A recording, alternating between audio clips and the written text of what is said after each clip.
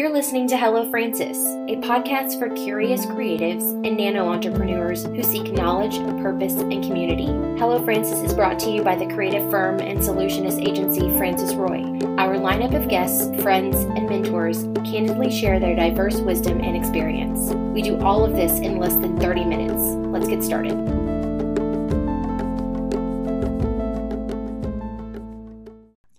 Hello, you're listening to Hello Francis. I'm your host, Chantel Dedeke. And as you guys know, we're over 60 episodes now. We're definitely over a year mark for this pod. And it has been such a great tool for us to meet new people and new creative and inspiring and just like, wow, all people of all different types.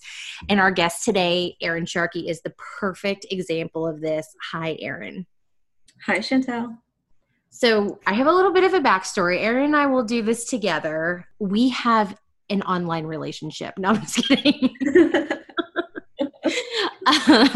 Erin and I met online. No, I think it's true. Erin and I met on Instagram, and her Instagram account, City and Clay, she made a comment, I think, on one of our podcast episodes, and then which drove me to her Instagram account, where I immediately fell in love with this jewelry that she makes out of polymer clay. Yeah, and I remember the podcast episode was about Enneagrams in the workplace. You hosted somebody else who was a 1. I'm also a 1, and it resonated a lot. It really did feel like you guys were reading my mind as you presented. It was so fun. Oh my gosh, I think I know how we connected because you and I were trying to figure this out before. Erin lives in California, and an Enneagram 1 that I'm connected to who also has a clay connection is Megan Patterson, who is my ceramic studio instructor, and she shared our podcast. That's so funny. That's so cool. We were just talking about, that's marketing. Yeah. At its best. Smart. So smart. Well, I definitely want to dive in and talk about your business, Erin, because I love it. I purchased a pair of earrings from you. They're gorgeous. They came in a cute little box that I could tell you're hand making everything and with a really personal note. And what really stood out, I think, is this idea that it's this practice that you go online and you can buy whatever you want now. And we forget that this is more than a transaction. There's a person on the other end who is creating. This is their business. It's their life, their passion or whatever, their side hustle. And you're such a great example of that, Erin. Can you share with us how you got started into this business of making polymer clay jewelry? Yeah, definitely. I'm very new. I haven't been doing this very long. It was one of those COVID things, like a lot of small business owners, I think, at this stage. But it started out because I wanted to start a personal finance blog. I kind of started getting into it, and then I kind of realized that maybe that wasn't the best starting point because I hadn't done a lot of side hustling. I hadn't done a lot of things outside of just go to school, get a job. And this idea that kept coming up for me was the idea of a $100 startup. Very low barrier to entry. Really, anyone could probably do it. It was a really good fit for me because I wasn't ready to go full-time on something I was doing on my own. I liked the stability of my job, but I did want something more. So I started playing around with polymer clay that I already had in my house. I realized that you could make some pretty cool things, and a lot of people were very successful at doing it. So I just went for it. I started an Etsy shop, and the rest is history. Here we are. That is so cool. I love that. And it's your example and your story and your willingness to share, I think, the process. I absolutely love that your business was born during the pandemic, not necessarily something that you've always, quote unquote, been good at or been passionate about from a maker perspective. Mm-hmm. But you're like, hey, there's this thing and I want to do this thing and I want to have a side business and, just jumping in.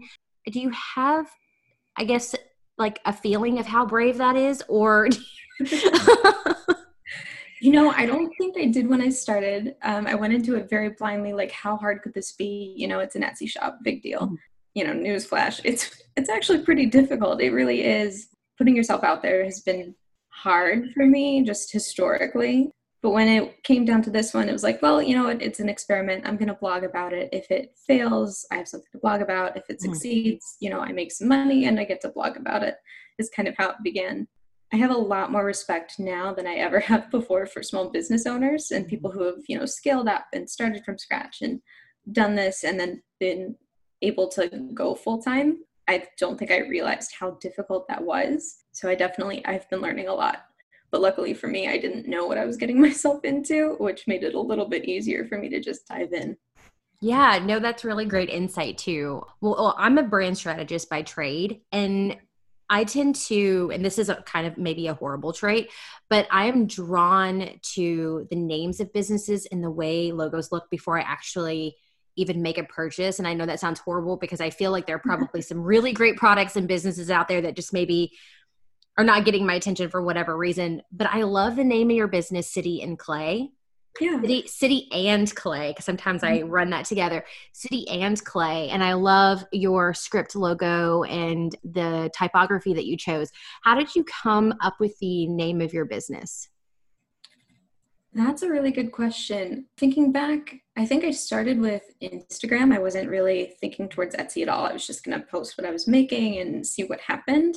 I knew I wanted to be SEO friendly just in case it ever turned out. So I was kind of stuck on that Clay ending.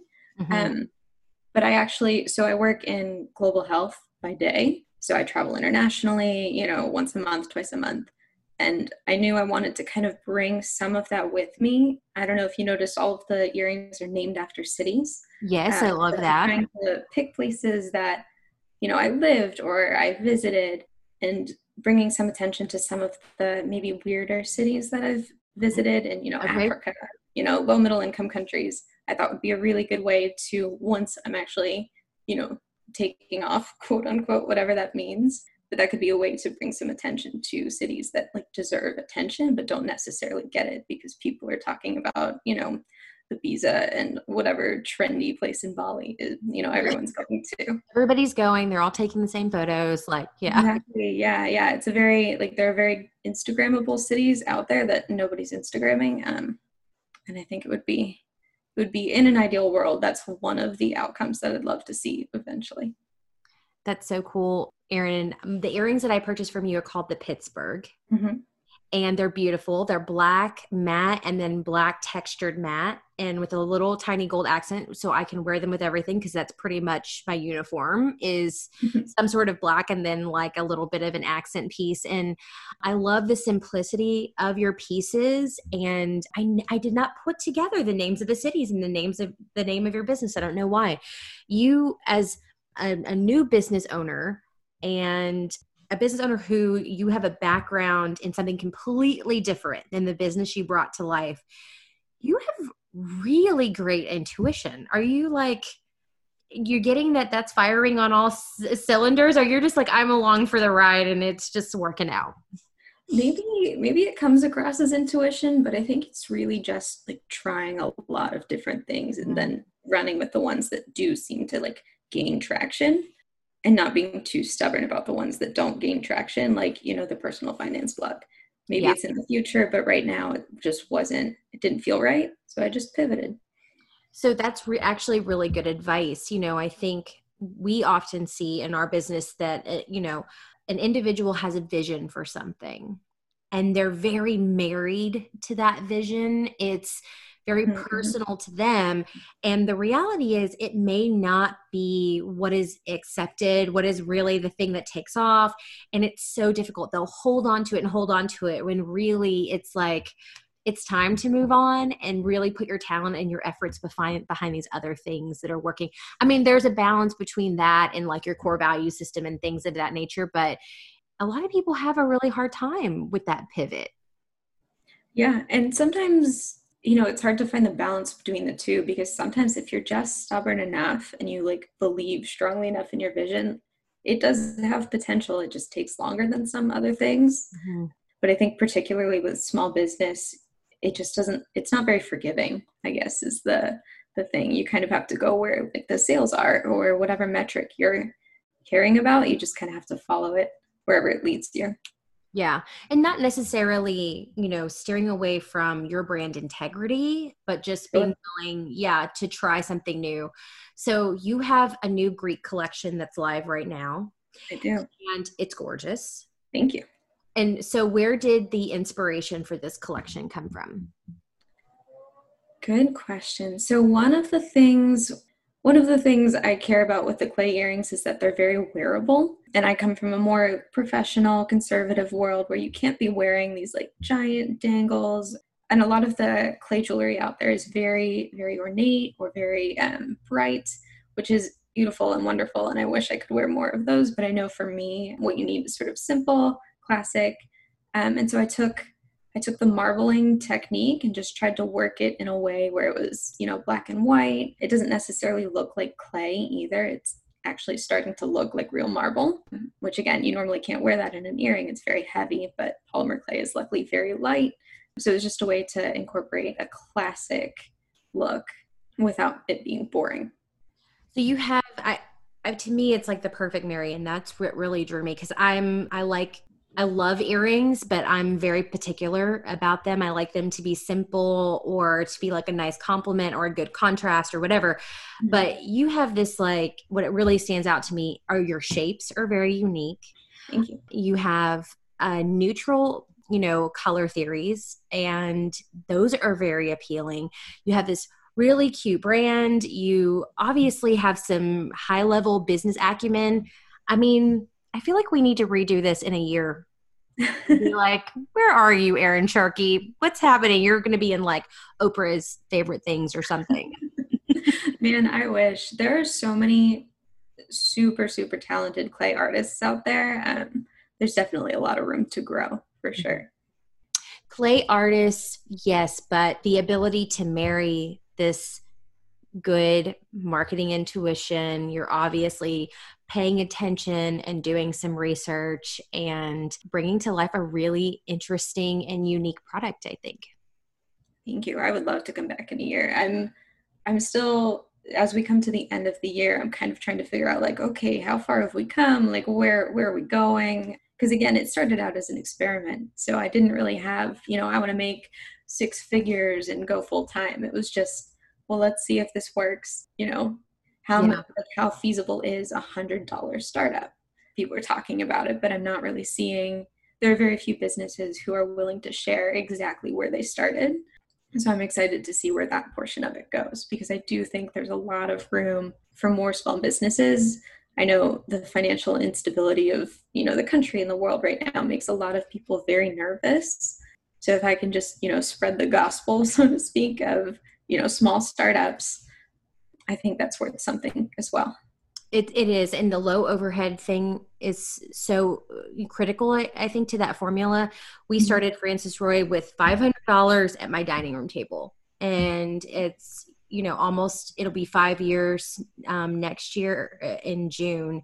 And really was that, I mean, there is that thought process that you're just like, okay, I want to start a business. So I have to have a lot of capital to start a business. And you just don't need to do that. You just need to have probably a bit of grit and resilience and some patience with yourself and maybe everybody else around you and a willingness to experiment, which it sounds like you have all those things. Thank you. Yeah, I will say having a support system is probably one of the main reasons I was able to take it even this far. Mm-hmm. Because again, it was a lot harder than I anticipated in a lot of ways. Because right, I didn't only have to learn how to make clay earrings, I also had to learn how to market and brand. And you're DIYing all of this stuff.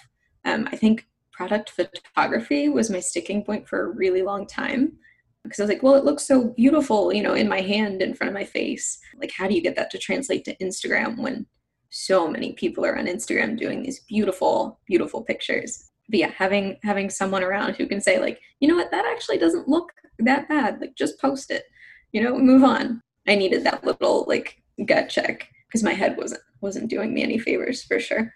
And like 6 months from now, you'll look back and you'll be like, oh my gosh, I can't believe my photos look like that because you've learned so much. No. And then 6 months later, and then 6 months later before you look back and they say, you've waited too long when you're not completely embarrassed by the first like round of what you did. You just waited too long. It's just like rip the Mhm. Band-Aid and do it, and evolve and be ready.